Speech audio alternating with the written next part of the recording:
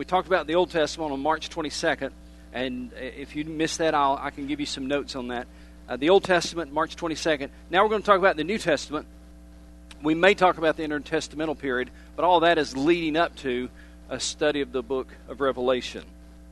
Before we get into the study, let me share with you two prayer concerns, prayer requests. One is for Terry Road Baptist Church. You've heard me talk about that for a while now, several weeks now. It's just something that's really on my heart. And they have decided to join forces with another church that's losing their lease. Terry Road Baptist Church is a church of about 18 people that's dying in Jacksonville, Florida. They've got several buildings on their campus, 6 to 8 acres. Wonderful neighborhood. They've got 5 different congregations meeting in that little church, like a Serbian, a Hispanic, and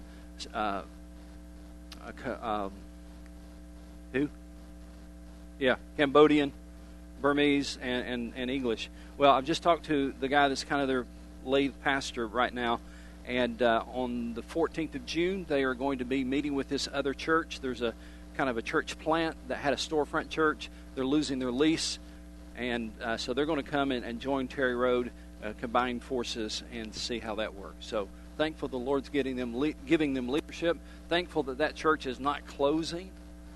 But I told them when I talked to them that we would continue to pray for them, because that's going to be a huge thing to try to merge a very young congregation in the storefront church and a very old congregation in the Terry Road Church. Trying to merge together is going to be kind of difficult, but it can be done and has been done. So pray for Terry Road, and I told them that we would certainly do that.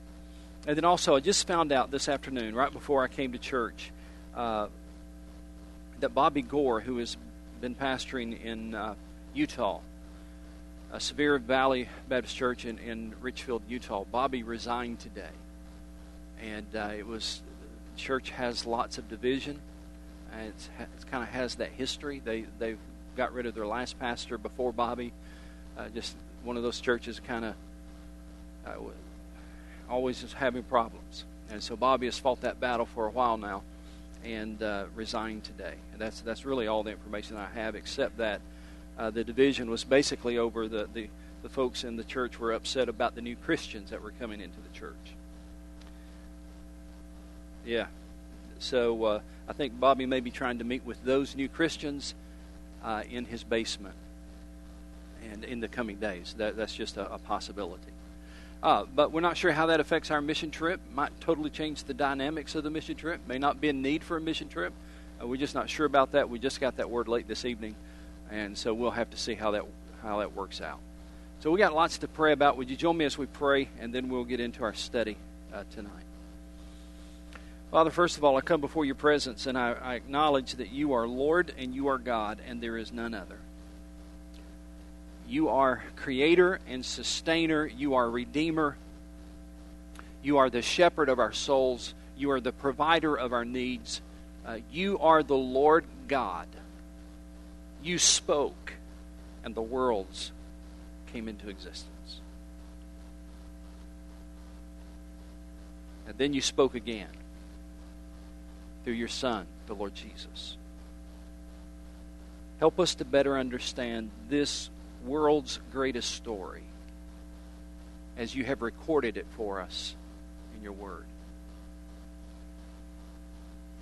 May the Holy Spirit be our teacher and be our guide tonight. Open our hearts and our ears and our eyes, not just to information, but to something that might indeed change us. Something that would help us have a better appreciation for what you have given us, what we hold in our hands that we call the Bible. Something that would stir us to read it and study it and live it. Because we recognize that this is not the words of men, but it is indeed the Word of God. And then, Father, we want to pause to pray for Terry Road Baptist Church.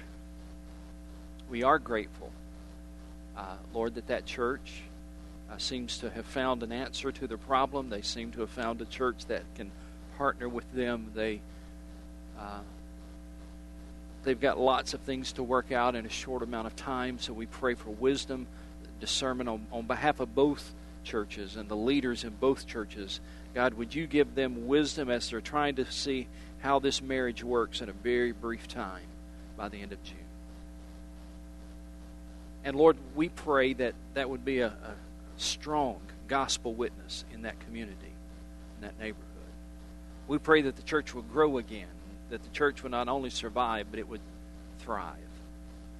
And I pray, Father, that you would show us if there's something, some other church, somewhere else. Maybe it's in this area, maybe it's somewhere else, I don't know. But Lord, if there's some other church that we might partner with, that we might help, that we might work with in some way, we just pray for your direction and for you to open the doors, that it would be a divine effort and not man's effort, a divine invitation and not us trying to work something out. I pray for that. I ask for that in the name of Jesus. And now, Father, I also pray for my brother, for Bobby, for Robin and the girls. In an uncertain time, may they find absolute peace in your presence. I pray, Father, for that church that is struggling so much. God, I pray somehow that you'd work in that congregation, that they might be convicted and they might understand the severity of what they're doing, and that, God, their hearts might be changed. But for Bobby, we pray for wisdom, for leadership, for your Spirit to guide his spirit in the days ahead. And for those young Christians who are wondering, what in the world are these Christians doing? I pray, Father, that they would understand, through Bobby or through others, that they would understand that they are to be followers of Jesus and not following the followers of Jesus. I pray that Jesus would be central to their heart and to their mind, that these young believers would grow in their understanding and in their walk with you. Thank you, Lord, for loving us. Thank you for Jesus, and thank you for these Mount Airy family that we have here tonight. In Christ's name I pray. Amen. All right, tonight I want to talk to you about the story of the New Testament. We likely will not get through the entire New Testament, but we certainly, hopefully, will lay some groundwork to understand the story of the New Testament. When it comes to understanding the Bible, I think many of us feel like that our efforts are somewhat futile. We know parts of the Bible, we know parts of the world's greatest story, especially if you've grown up in Sunday school. You know the parables in the New Testament. You know some of the things that Jesus said or some of the places that Jesus went. You know there was a man named Peter. You know that there was a prominent man named Paul. We know a lot of the main characters of the Bible. And we know that in the end, when we finally get to the book of Revelation, we know that in the end, God wins. We know that much. But the thought of mastering the great story of the Bible, the thought of mastering what does the Bible really, what's the big story? How does it all work together? That can be overwhelming for us. But my question is, what if you could learn some key elements that could help you understand basically the main flow of the Bible? Tonight we're not going to do a New Testament survey by any means, but I do hope to help you understand some of the basics of the Bible and how it flows and works together. I want to show you how the books of the New Testament divide or can be divided into different segments. And we want to try to understand some of the major people and the places and the events in the New Testament. I will say this, the New Testament is much less complex than the Old Testament as far as trying to understand it.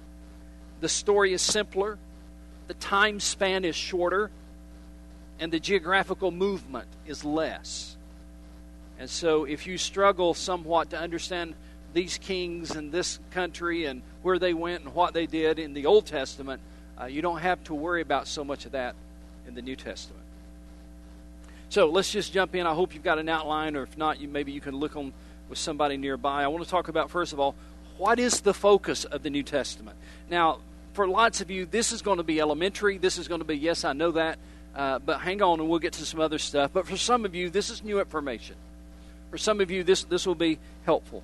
What is the focus of the New Testament? Put this on your notes. The Old Testament focuses on the temporary solution God provided to humanity's sin problem. In order to understand the New Testament, you've got to understand the Old Testament. And so let me go back to the Old Testament for that one sentence. The Old Testament focuses on the temporary solution God provided to humanity's sin problem. If the Old Testament focuses on the temporary solution, what do you think the New Testament focuses on? Exactly. The New Testament focuses on the permanent solution God has provided in Jesus to humanity's sin problem. That's really the thrust of the entire New Testament. What the Old Testament pictured, the New Testament presents in reality. What does that mean? Well, in the Old Testament, sacrificed lambs covered the sins of Israel temporarily until it could be taken away permanently. That was in the Old Testament. In the New Testament, the Lamb of God, Jesus, was sacrificed for the sins of the world so that our sins could be forgiven permanently. What the Old Testament pictured, the New Testament presented in reality. When Jesus said, "I have come to fulfill the law," what do you think he meant by that? What did that phrase mean? When Jesus said in the New Testament, "I have not come to abolish the law, I have come to fulfill the law," what do you think he meant by that?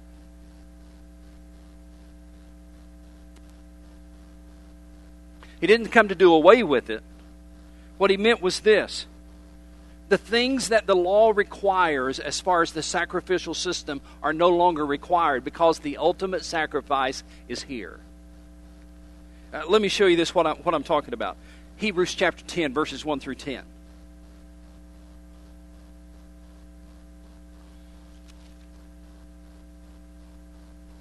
Hebrews chapter 10, verses 1 through 10.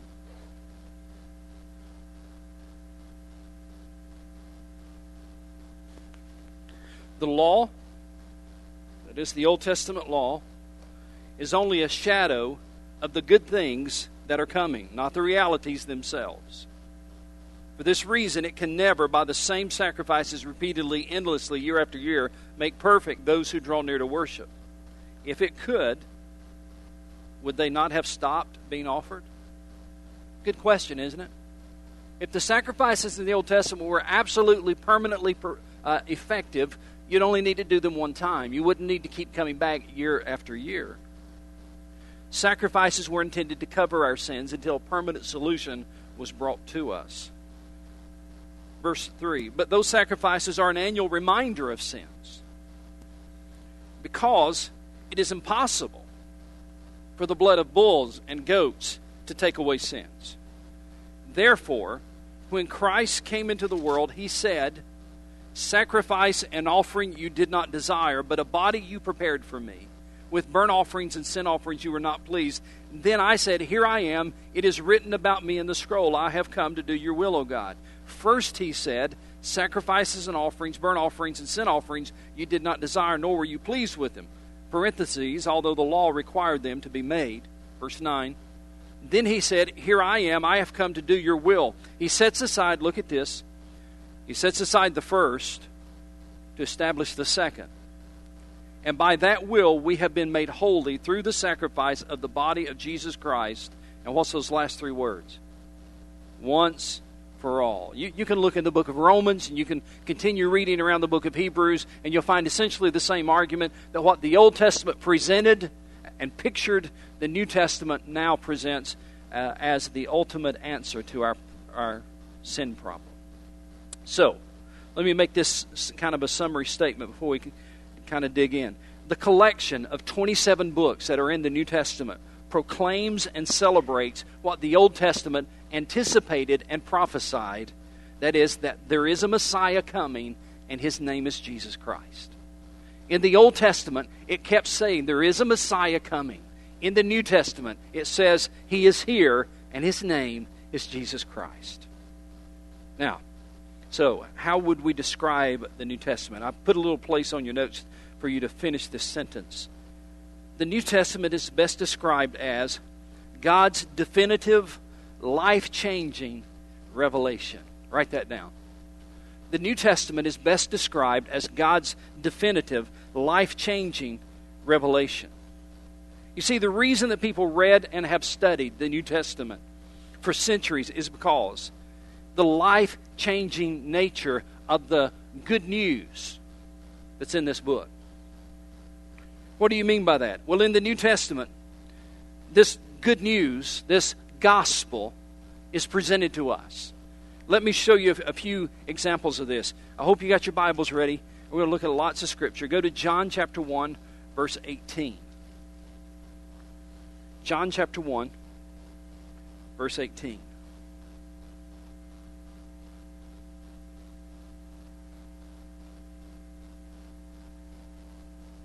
Well, let's start verse 17. For the law was given through Moses. Here's a contrast. The Old Testament and the New. The law, Old Testament, was given through Moses. Grace and truth came through Jesus Christ. No one has ever seen God, but God, the one and only, who is at the Father's side, has made him known. There's this wonderful message, and this message is being conveyed to us, communicated to us. Not simply through written word, not simply through prophets, not simply through somebody that tells us there's a Messiah coming, but this wonderful good news is being presented to us through the one who would sacrifice himself, the Lord Jesus Christ. He is God's final word to the world. And the Bible talks about this in several places. Let me show you a couple of scriptures. Matthew 11:27. Look at Matthew 11:27.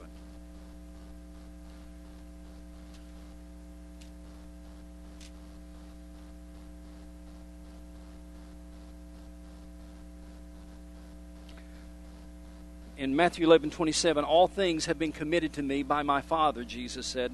No one knows the Son except the Father, and no one knows the Father except the Son, and those to whom the Son chooses to reveal him.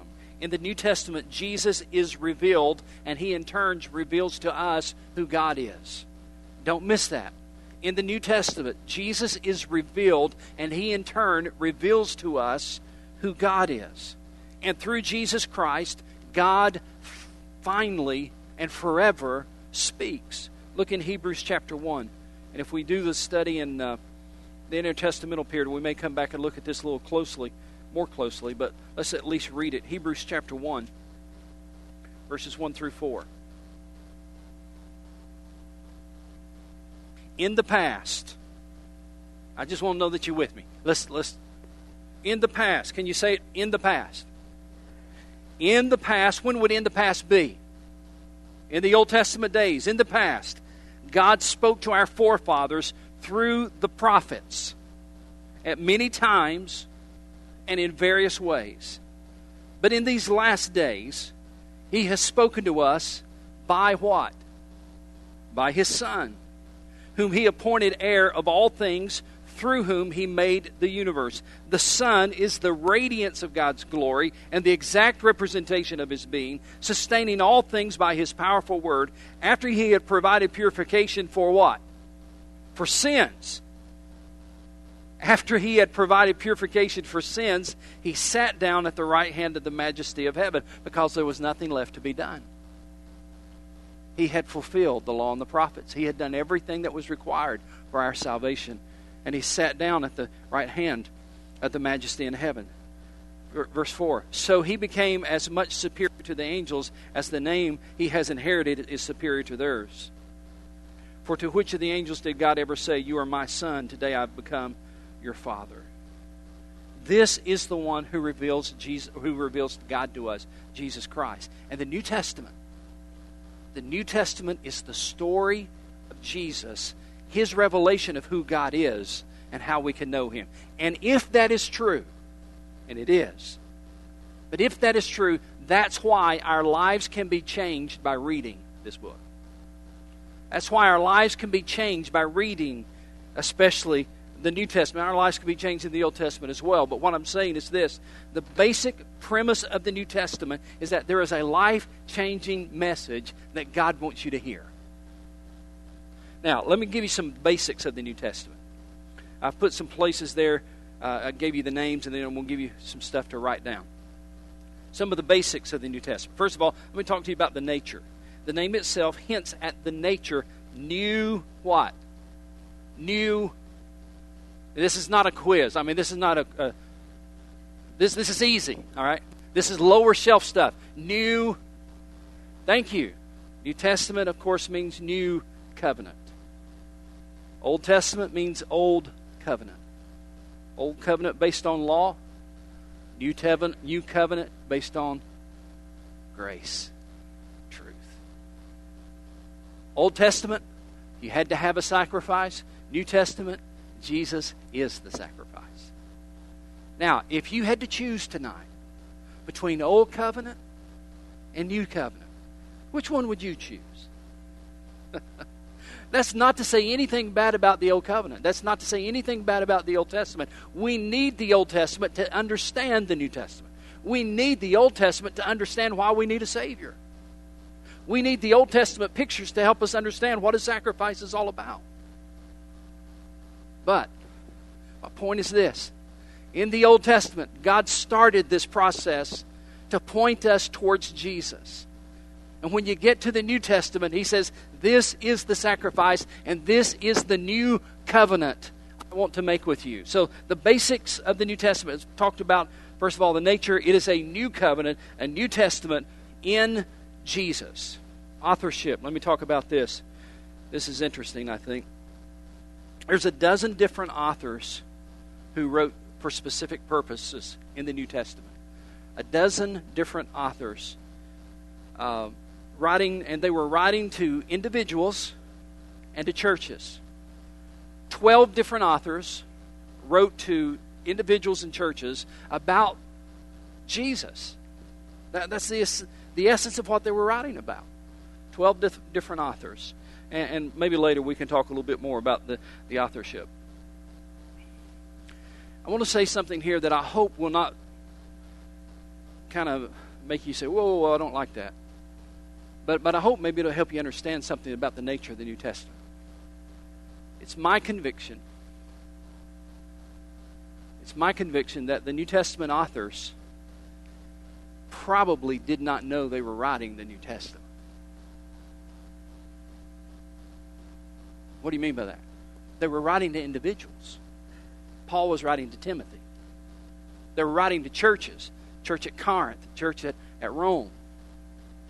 They were writing to individuals and churches. They were not writing to say, I wonder how I should word this, because this is going in the New Testament. It's going to be around for a while. And they were writing to individuals and to churches about problems that they had in their lives or in the church, and helping them understand who Jesus Christ is and why they so desperately need Jesus Christ. So they were not writing necessarily, it's my conviction, that they probably were not writing a letter for the New Testament. And, we could get into how were the letters chosen. That's a whole different study. Language. Let me talk to you about the language. All the documents were written in the common language of the classical world, which is Greek. All the language of the New Testament is written in Greek. There's a few Aramaic words in there, but primarily it's all written in Greek. And this is what happened. One of the things that happened in the intertestamental period. Look at this. In the Old Testament, and we'll probably get into this deeper if we do the intertestamental study. When you read in the Old Testament, what was the primary language of the Old Testament? Anybody know? Hebrew.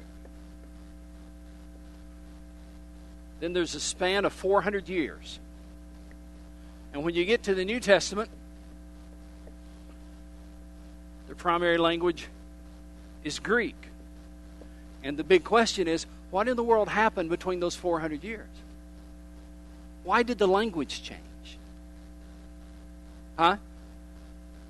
I'm sorry, I couldn't hear it. Roman Empire, exactly.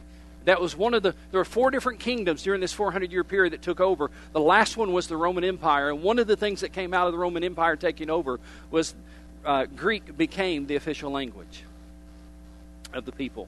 All over the world, Greek became the official language. And I need to stop there because I want to get off into that, and that's not why we're here. But there's a reason it became the official language.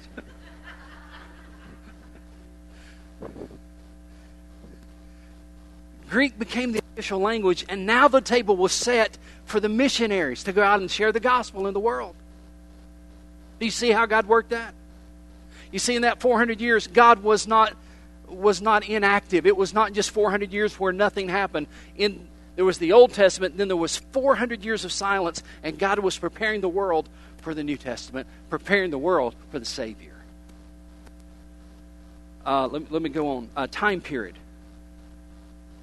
The first books of the New Testament, write this down. The first books of the New Testament were written around 45 A.D. Now, I need some people good at math to figure this out for me. The first books were written around 45 A.D. The last book of the Bible, which is Revelation, is the last book that was written. It was written around 95 A.D. So, for the 27 books in the New Testament, how long did it take to write? How long of a time period to write those 27 books? 50 years. Lot longer than the Old Testament. The Old Testament, I'm trying to go on memory, I think it was like 1,300 years. 1,300 to 1,500 years that the Old Testament was written.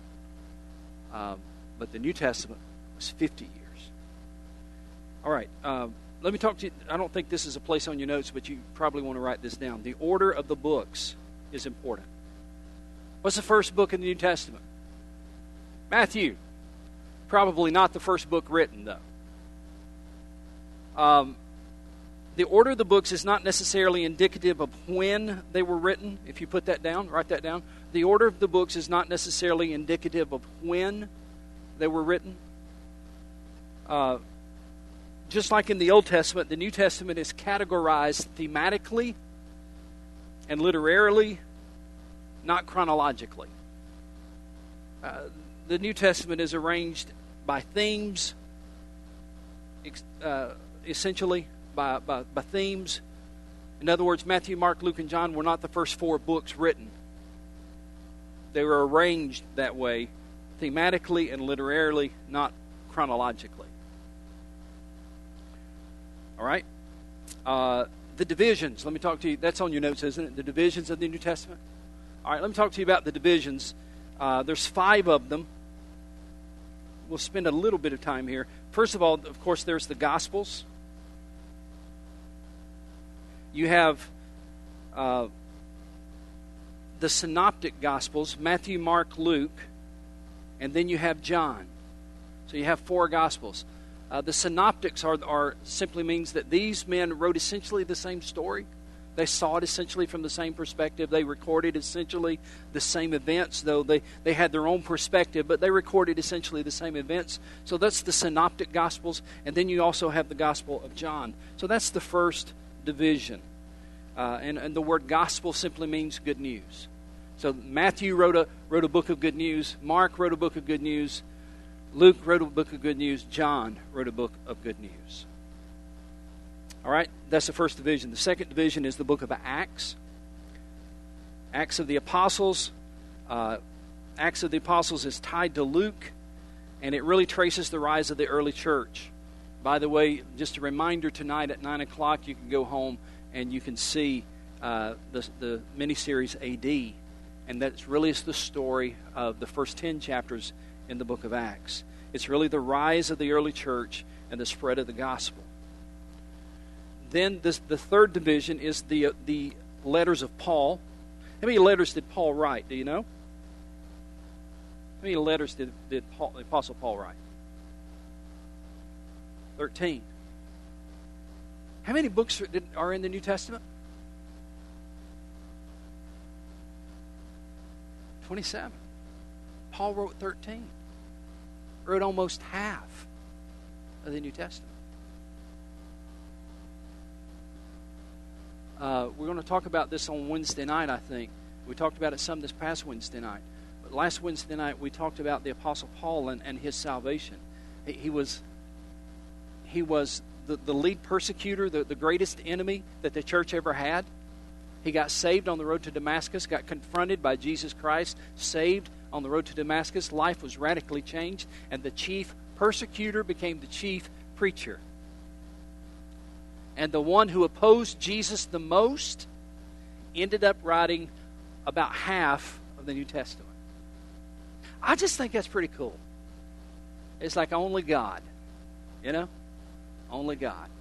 Okay, so we got the Gospels, we have Acts, we have the letters of Paul, the epistles or letters of Paul. Then you have what's called the general epistles, or the general letters. By the way, somebody said, he said, what's epistles mean? He said, that's the wives of the apostles. That's not exactly true. Epistles simply means letters. And so you have the epistles of Paul, or the letters of Paul, and then you also have the general epistles. The general epistles are basically primarily those letters not written by Paul. Let's take a moment and figure this one out. Go to the table of contents. Table of contents in the front of your Bible. Look for the New Testament.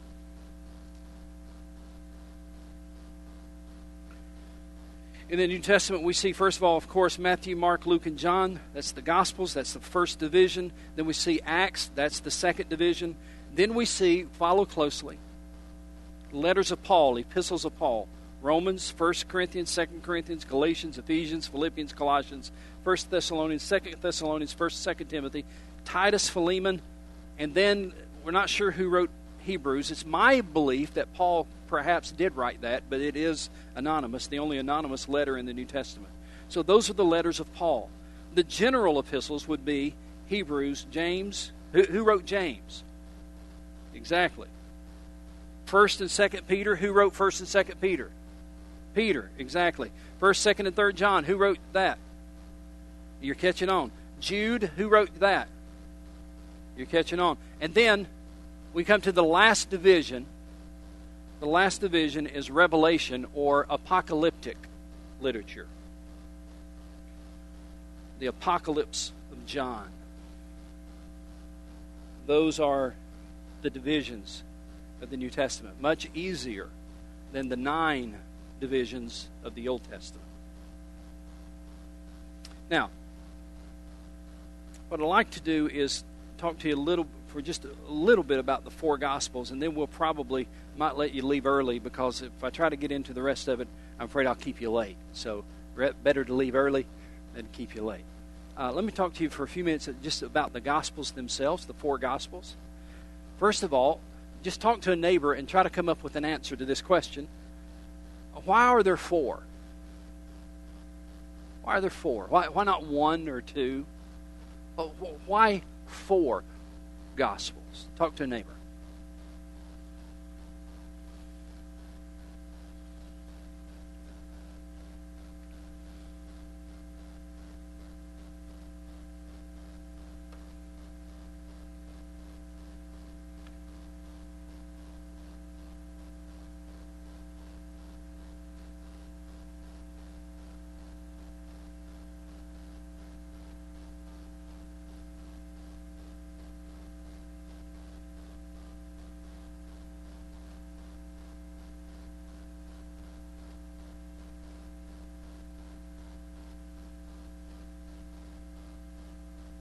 All right?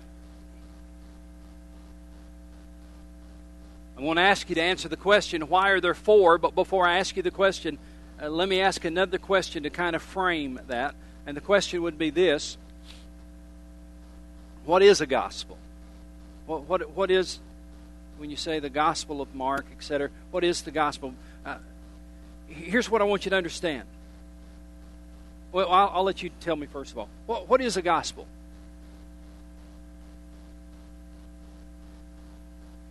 All right? I think I heard it. Say it one more time.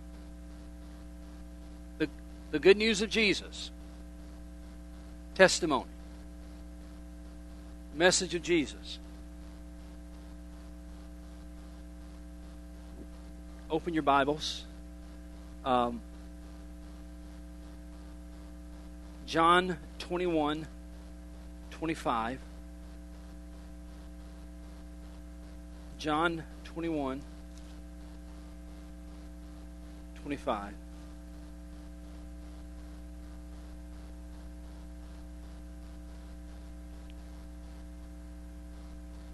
John, at the end of this gospel, says this.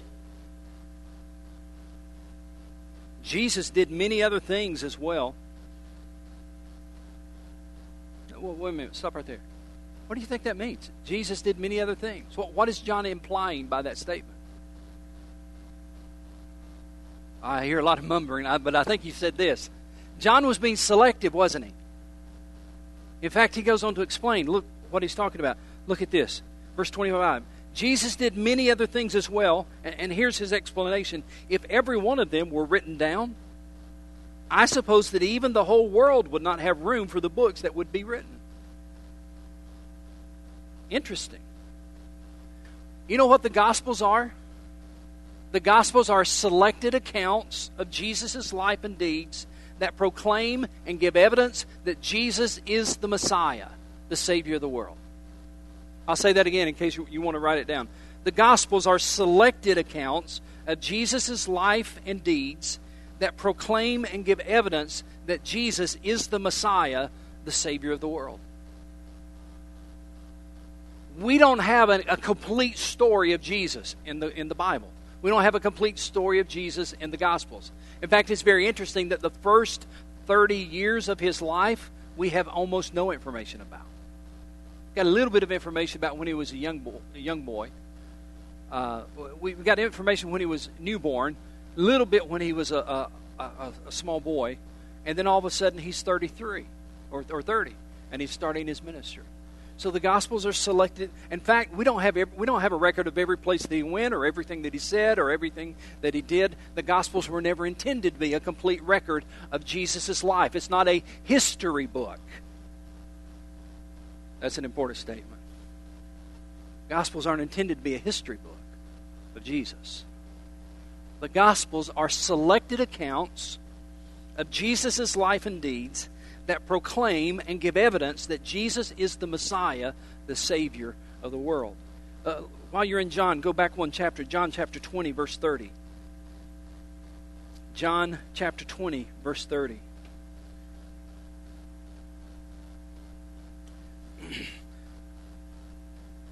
(30 and 31). Jesus did many other miraculous signs in the presence of his disciples, which are not recorded in this book. But these are written that you may believe that Jesus is the Christ, the Messiah, the Son of God, and that by believing you may have life in his name.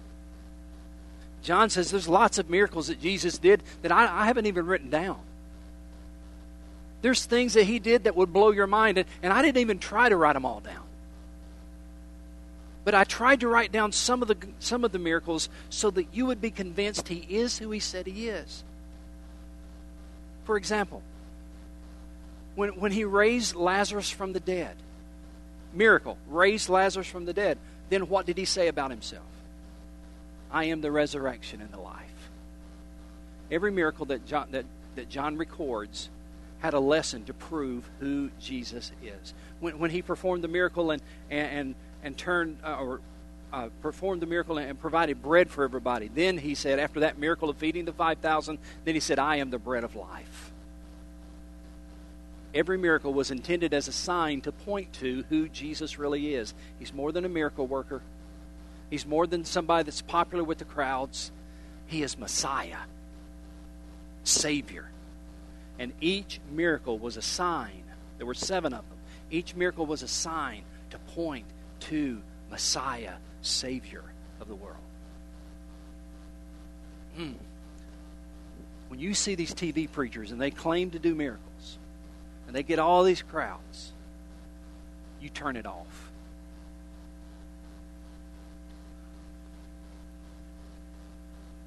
I don't want to get off on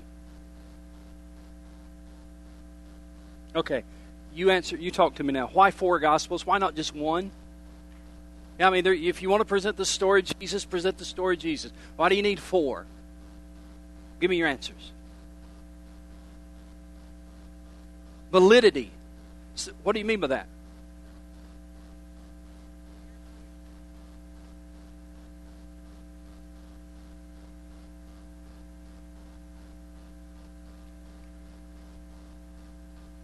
Absolutely. You just got an A on the quiz. Oh, yeah, I'm sorry. Oh, that's a good answer, though. Somebody else. Now you're afraid to answer, right? It's like, I don't have anything besides that one. Oh, there's several reasons why we have 4 Gospels, not just one.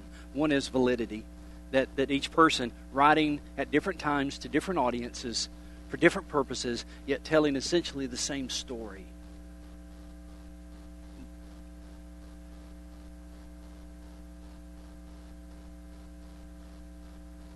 Mm-hmm.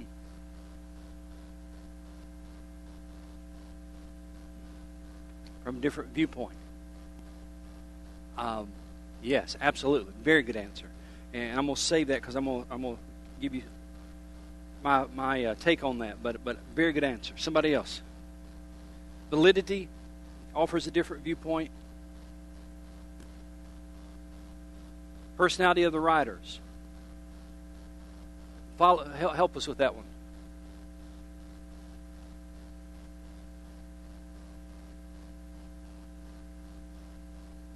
Yeah. See, it's not just the personality of the writers, but it's the audience the writer was writing to. Let me give you, there's 3 things that I've got in my notes. There might be other reasons, but I've got, why 4 Gospels? Here's 3 reasons. Number 1, the breadth and depth of Jesus' life and ministry cannot be adequately contained in one Gospel. John said that, didn't he? He said, I can't write everything about him. If I tried to write everything about him, all the books in the world couldn't contain it. So one of the reasons we have 4 and not 1 is because of the breadth and the depth of Jesus' life and ministry. You just can't convey it and contain it in one gospel. Number 2, each was written for different communities and with different emphasis. Next time when we pick up, we'll probably talk a little bit about that. But Matthew had a totally different audience than Luke.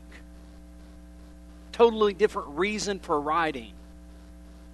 John had a different audience than Mark. Totally different reason for writing. Mark, for crying out loud, didn't even tell us anything about the birth of Jesus. But don't you think that'd be kind of important? We'll talk about that next week, so come back. A little commercial. Number 3. Why 4 Gospels? First, the breadth and depth of Jesus' life and ministry can't be conveyed in one gospel. Second, it was written for different communities with different emphasis, different reasons for writing. Number 3, the number of witnesses gives credence to the story. What she was saying there a moment ago. The number of witnesses saying essentially the same thing give credence to the story. If you just have one person, in fact, in the Old Testament, it says, by the witness of 2 or more, something will be shown to be true. Can't remember the verse right now in the Old Testament, but it says, by the witness of 2 or more. So we don't have 2, we don't have 3, we have 4. We've doubled the 2 that's necessary to show that it's true. We have 4 people saying, I walked with him, I heard him, I followed him, I saw him, I touched him. In fact, John says that. John says, I touched him. And they all 3 or all 4 come to the same conclusion. This is not just a popular preacher. This is the Messiah, the Savior of the world.